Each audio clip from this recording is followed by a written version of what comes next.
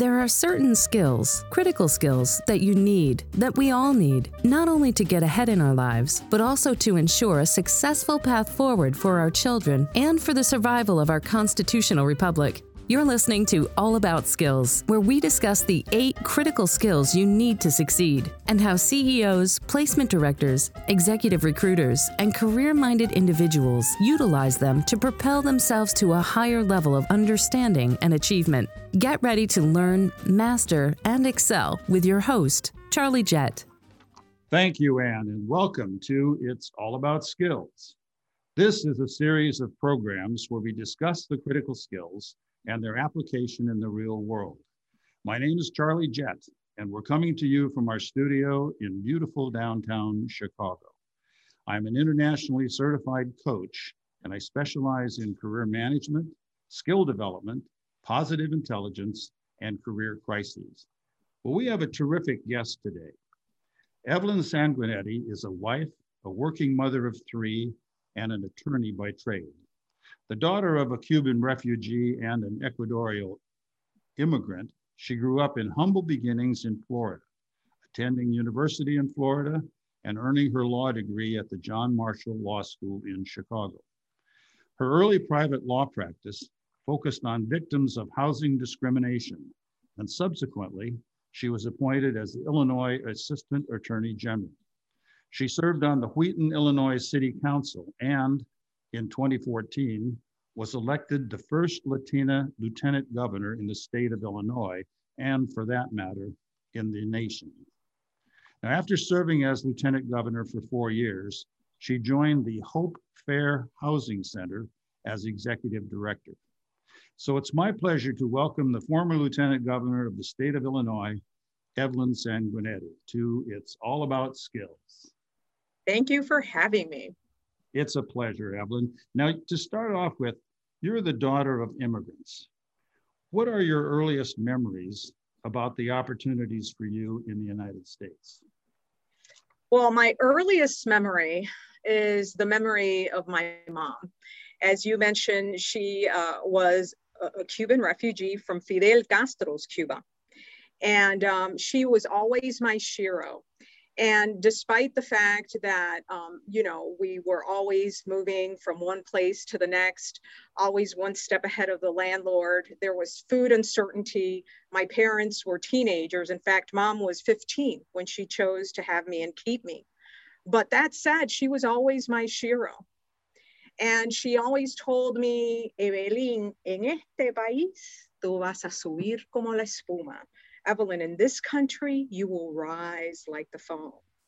And Mom would give me the stories about access and opportunity and how America was the best place in the whole universe because it is the only place where you could get to have nothing and make what you want out of yourself if you work hard. And so that is my earliest memory, my mother instilling that fire in my belly, the knowledge that even though times are tough, if you try hard and if you work hard, anything is possible in America. Well, you certainly were successful. Describe your early education and your exposure to the arts at the New World School for the Arts. Well, early education, as I told you, my parents were teenagers. They met at an apartment complex when they were newly arrived from their respective countries, and I came shortly thereafter. So that kind of created the stage for what was to come.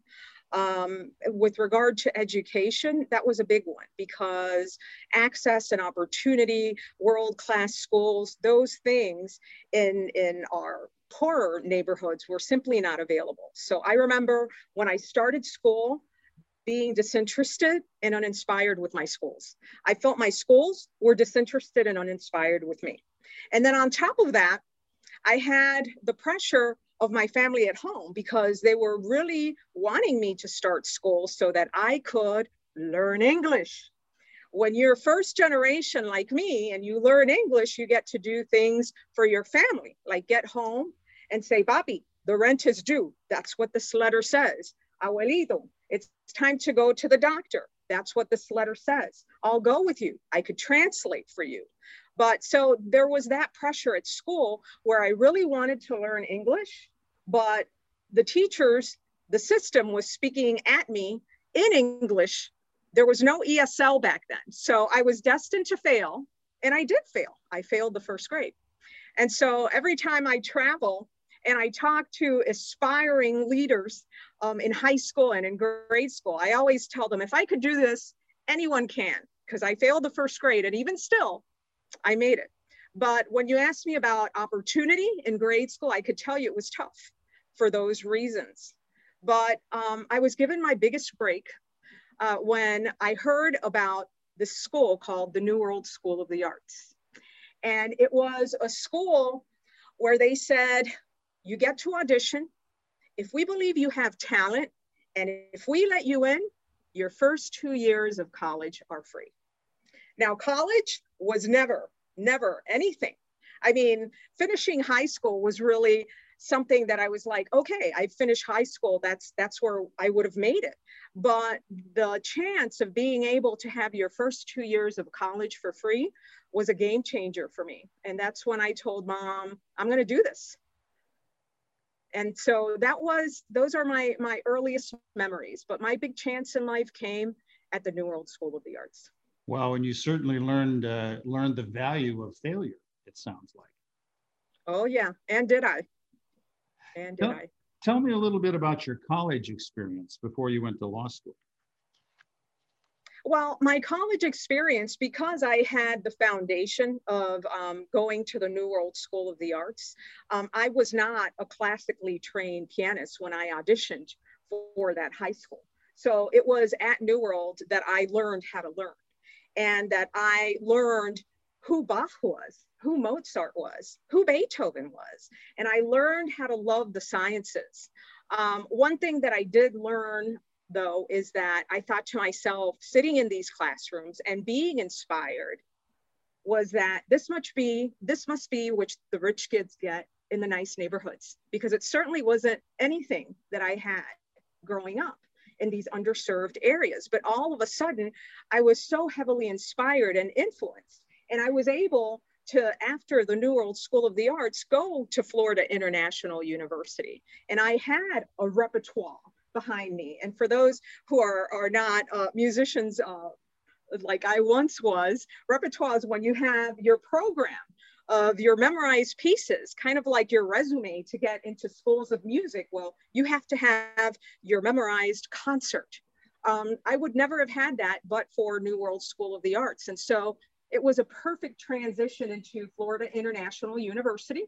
And that's where I got my degree in piano performance. So one thing led to the other. Well, one thing leads to the other. So what prompted you to choose to go to law school? Fate. If you're not superstitious, now is the time to become superstitious. So I was finishing up my degree. I remember I had just finished playing a recital in my auditorium. I knew that I played a Scarlatti Sonata in F. And that after my concert, I went to the cafeteria at FIU and I saw all these kiosks. And I thought to myself, what are you guys doing here? What are you selling? And they said, well, we are accredited law schools seeking people at accredited universities like yours to apply for law school. And I thought it was the funniest thing because I'm a musician. So I just said, well, thanks for telling me. I'm on my way to have lunch. Be well. And it just so happens that the person I was speaking with at one kiosk was from the John Marshall Law School. And she told me, wait, don't stop, wait, don't leave.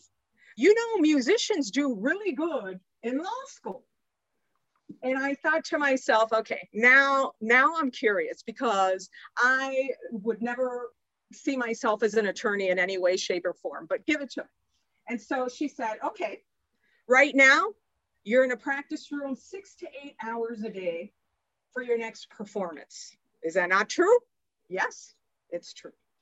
And she says, and when you're done memorizing your pieces and you have your repertoire, your program, and you perform it, you perform it in front of a jury of your peers, correct? And then I said, yeah. And so she says, what do you think you're going to be doing in law school? You're going to be in the law library 6 to 8 hours a day, sister. And when you perform, you're going to be performing in front of a jury of your peers or in front of a judge. So they are very similar. And I was very curious, because if there's anything that my mother ever taught me is, si no tú, entonces quién? If not you, then who? You know, and she always taught me that no matter how scared I would be in a situation, that I should always be ready to pounce.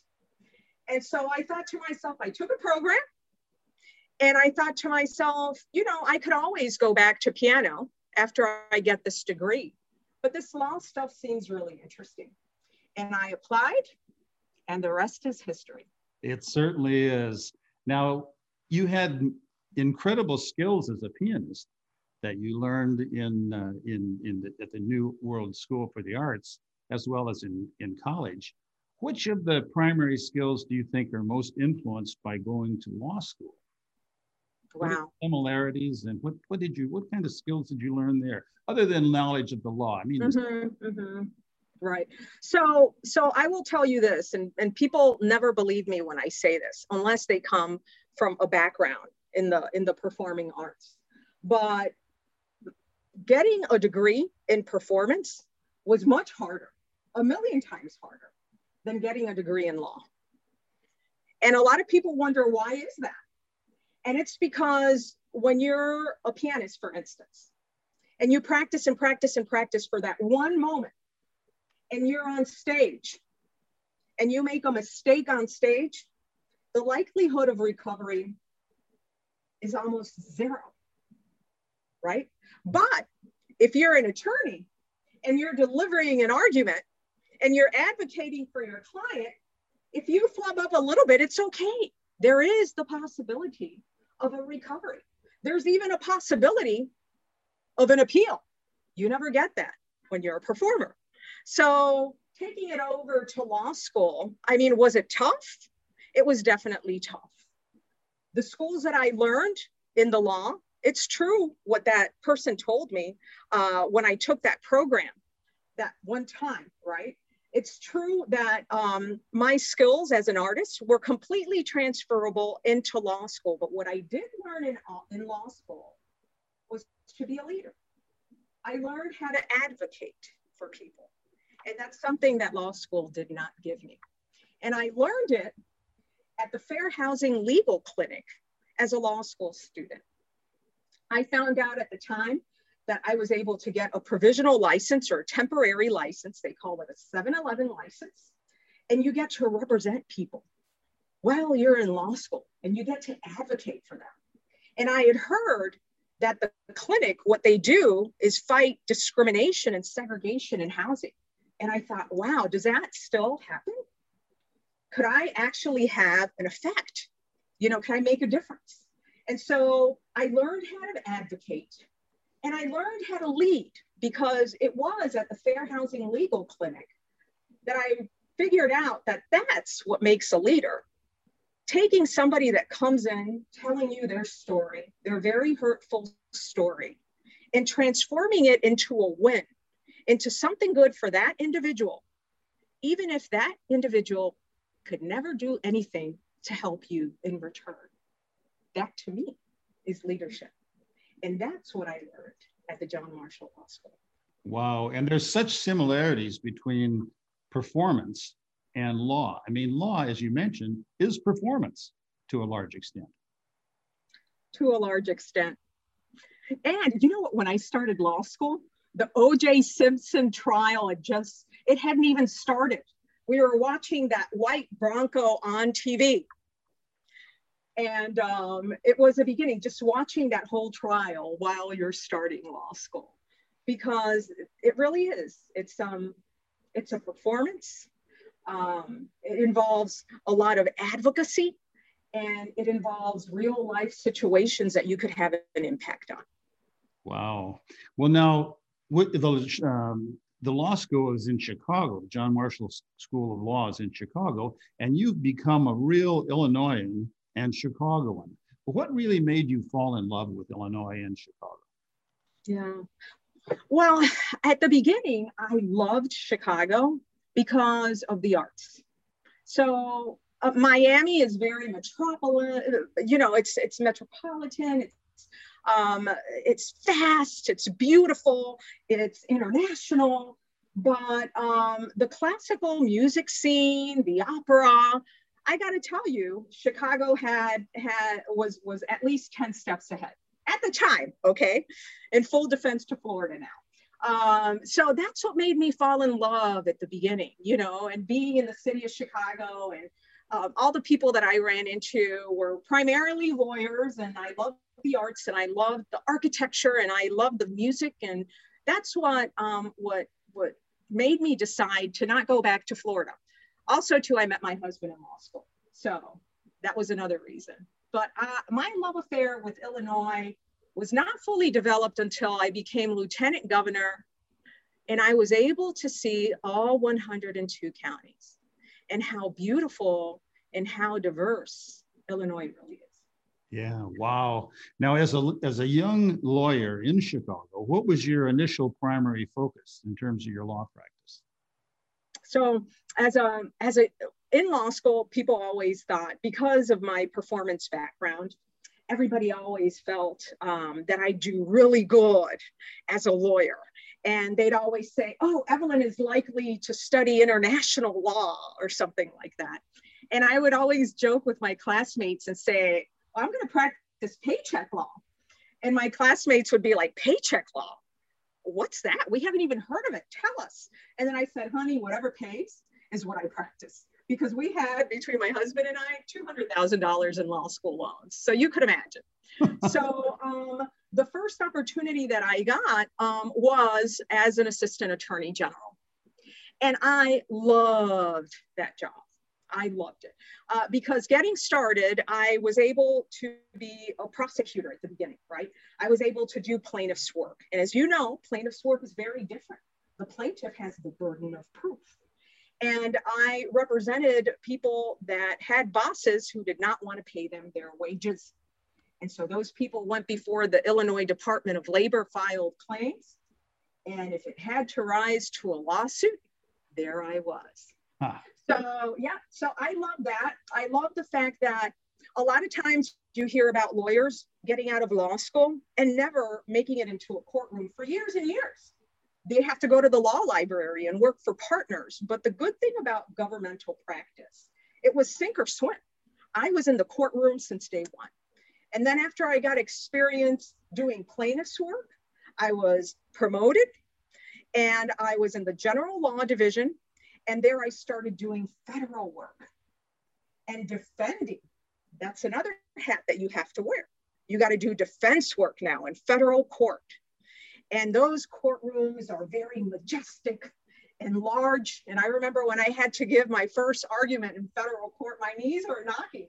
And I was like, I never even experienced this as a performer, But what I did is defend state actors in federal lawsuits. Police officers, medical professionals that work for the state and so on. Wow. Well, you were off and running as a very successful lawyer and were achieving major successes in both for a lawyer for plaintiffs and for the defense. But it became, you started to face another challenge. It's public knowledge, Evelyn, that you were a victim of multiple sclerosis. Tell us how you were first diagnosed and how it has affected your life and how you have been so successful in meeting the challenge of MS in a very highly productive and successful career. Yeah, so multiple sclerosis, it changed everything, absolutely everything. So I was living the American dream. I was living all those things that my mother wanted for me and my family. My husband and I were able to make a home in Wheaton, Illinois, where we were sending our children to public school. I was working, we had made it. I mean, for all intents and purposes, we had made it. And then I had an accident and I had to go to the emergency room, and subsequent tests revealed that I had lesions in my brain. And the emergency room doctor had asked me how long I've had MS. And I was by myself. I wanted to go to work as soon as I got out of the ER. To me, it was a big pain to have to even go to the ER. And here I have this guy telling me I have this disease I've never even heard of. And so I left the hospital that day, and I did what every person should never, ever, ever, ever do, which is look in the internet and try to find out on your own about your diagnosis, right? And of course, inevitably, I was told I would die, a horrible death. So it was my journey with multiple sclerosis has been a long one. I was finally, we needed to undergo multiple tests to make sure that indeed it was multiple sclerosis. And I needed to have an operation. I had my first MS attack, and that's where I realized what people experiencing an MS attack undergo. And it was horrible. It was absolutely horrible. I was mourning for myself, and I thought that my career was over. Later on, I would go on to do bigger things, but at the time I thought that my life was over, and I did not make it public that I had MS until I met Bruce Rauner. Mm-hmm. I felt that I'd be judged. I felt that people wouldn't give me a chance because I was allegedly sick, right? And so I masked my disease for a long while until I had to tell this man that was running for governor. Wow. Well, what drew you to run for lieutenant governor of Illinois? Well, I love helping people. So when I was mourning for myself because I had MS and my husband was seeing a woman that he always admired, and when I was able to gain my ability to walk again after my first MS attack, it was my husband that asked me whether I wanted to get busy dying or whether I wanted to get busy living because I was mourning myself. Now that's a good question, isn't it? It wasn't him though. It's a quote from the Shawshank Redemption that he copied. But listen, it did it for me. It did it for me. But he was the one that said, turn something very painful into something good. When you're able to go and walk and feel comfortable about it, there's this position that's open now in the city of Wheaton, and you could run for city council. And so that's where it all started because of my husband. And I started going door to door and talking to my neighbors about my philosophy of government. And so it wasn't until much later that I was more stronger and I was able to go back to the practice of law, and I accepted a position teaching as an adjunct professor, that the student of mine, and mind you, he was one of my more unfavorite students. Him and I laugh about it. But he said, there's this opportunity. I'm working for this guy named Bruce Rauner, and he's running for governor, and I think you should be lieutenant governor.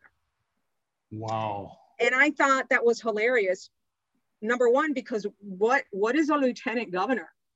And, number two, what gave this student, you know what I mean? It was like chance.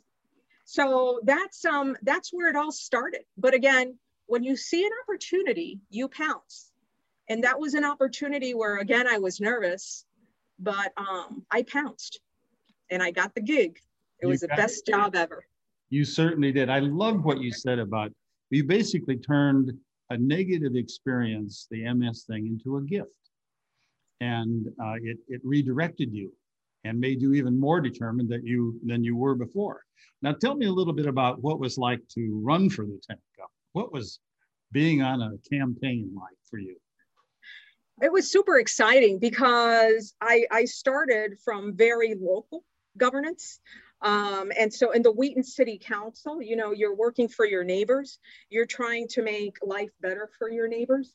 And you see the results quicker, right? If your neighbor hates a fence and he complains and you do something to get rid of that horrible fence, you see the results like that. But if you go statewide, that's a different animal. Those wheels of legislative justice work very, very, very slow. So the two positions were very different. And I went from something very local to being second in command in the sixth largest state in the union. And so it was very exciting when Bruce Rauner had announced me as his lieutenant governor pick, because it involved getting into lots of planes, making tons of public appearances, being able to give 8 to 12 speeches a day in different locations. And so it was very exciting. I wish I would have kept a journal, but I was just far too busy to even do that when I was running. Wow, well, you certainly have the energy and demonstrated that you had the energy to actually do that. Now, after serving lieutenant governor for 4 years, what would you consider to be the primary skills that were important for you to be successful in that role? Yeah. Well, I will tell you that there are two. Number one, I'm inherently nosy. I love to listen and to inquire. I don't know if it's that Cuban thing, but I love listening to people and I love sparking conversation.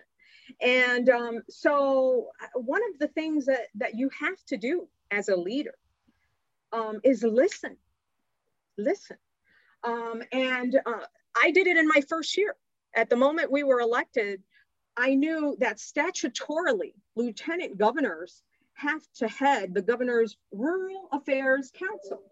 I'm a city kid from Miami with no rural background, okay? So I needed to do a lot of listening and a lot of learning, right? So on year number 1, I traveled all 102 counties to find out what made rural Illinois tick and not tick. I was in charge of waterways. That's another statutory duty. And so I needed to tour and find out what was their biggest plight.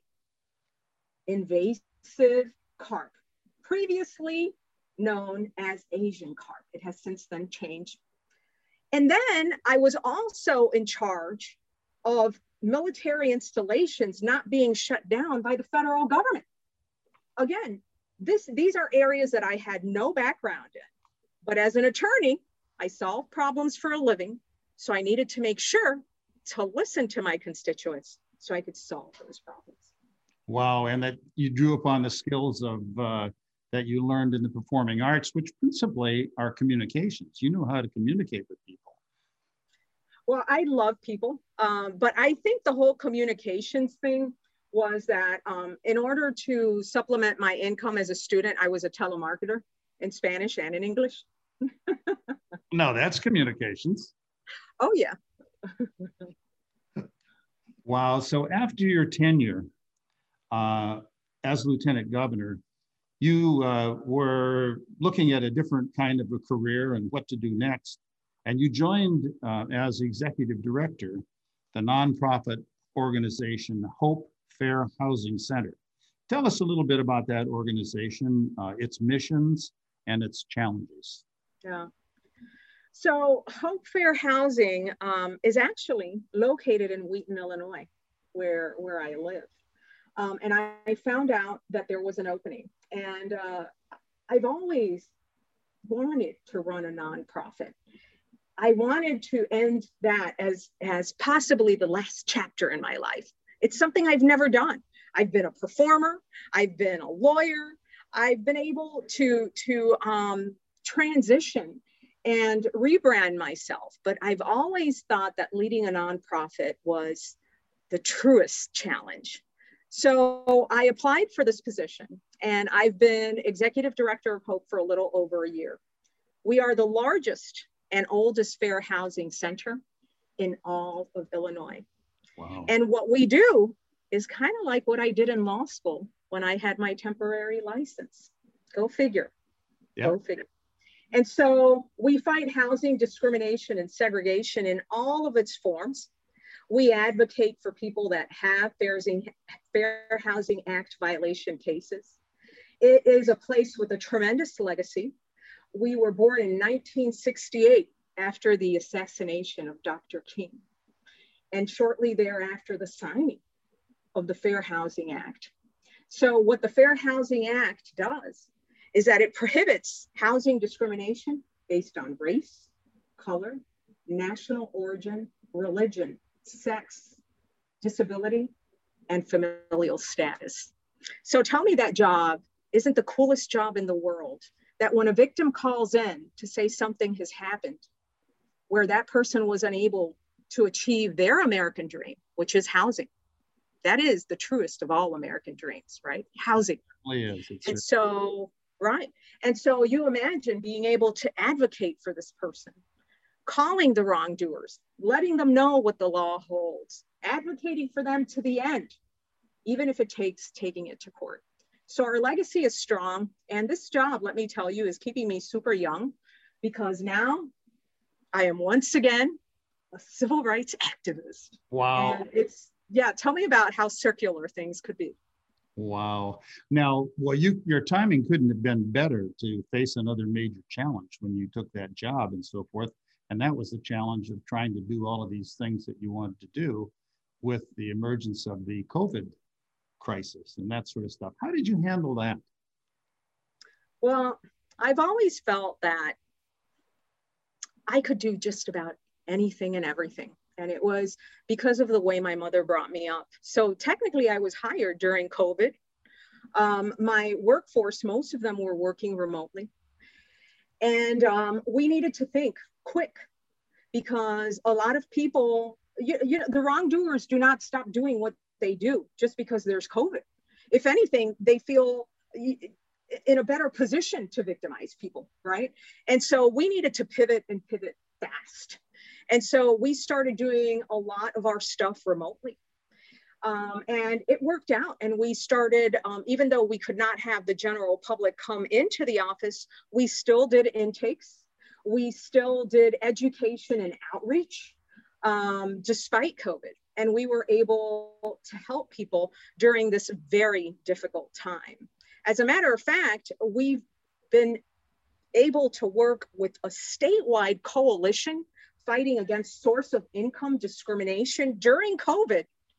And we got behind legislation that just made it past the House. All of this during COVID. So you can't, you know, you can't say COVID is happening, so it's time to take the back seat, because the victims can't wait. And this opportunity has shown me to once again reinvent yourself, rebrand yourself, and pivot.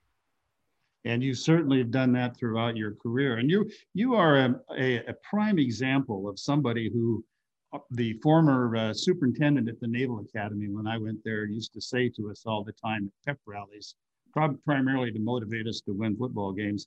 She said, "You can do anything you set your mind to do, and don't you forget it." That seems to me, that seems to me the story of Evelyn Sanguinetti.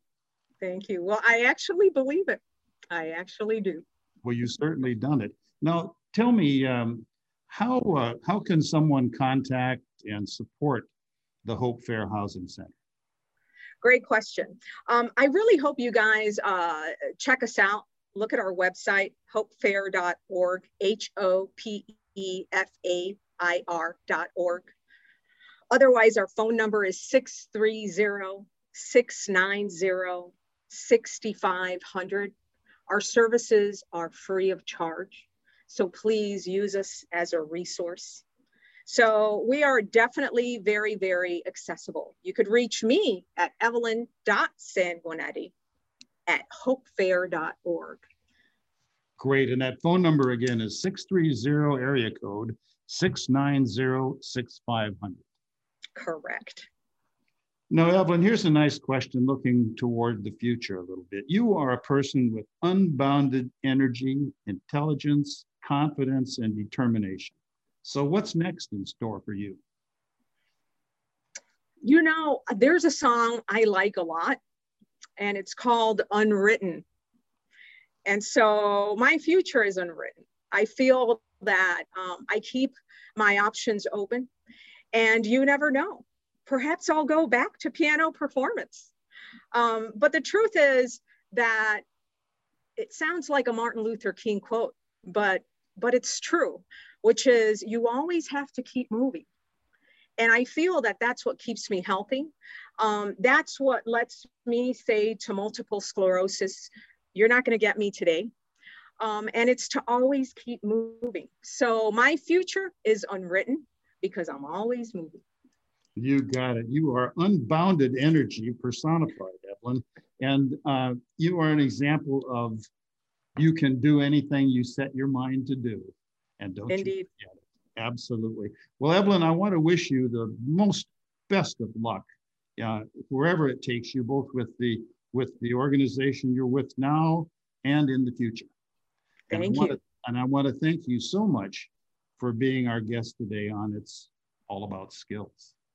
Thank you for having me.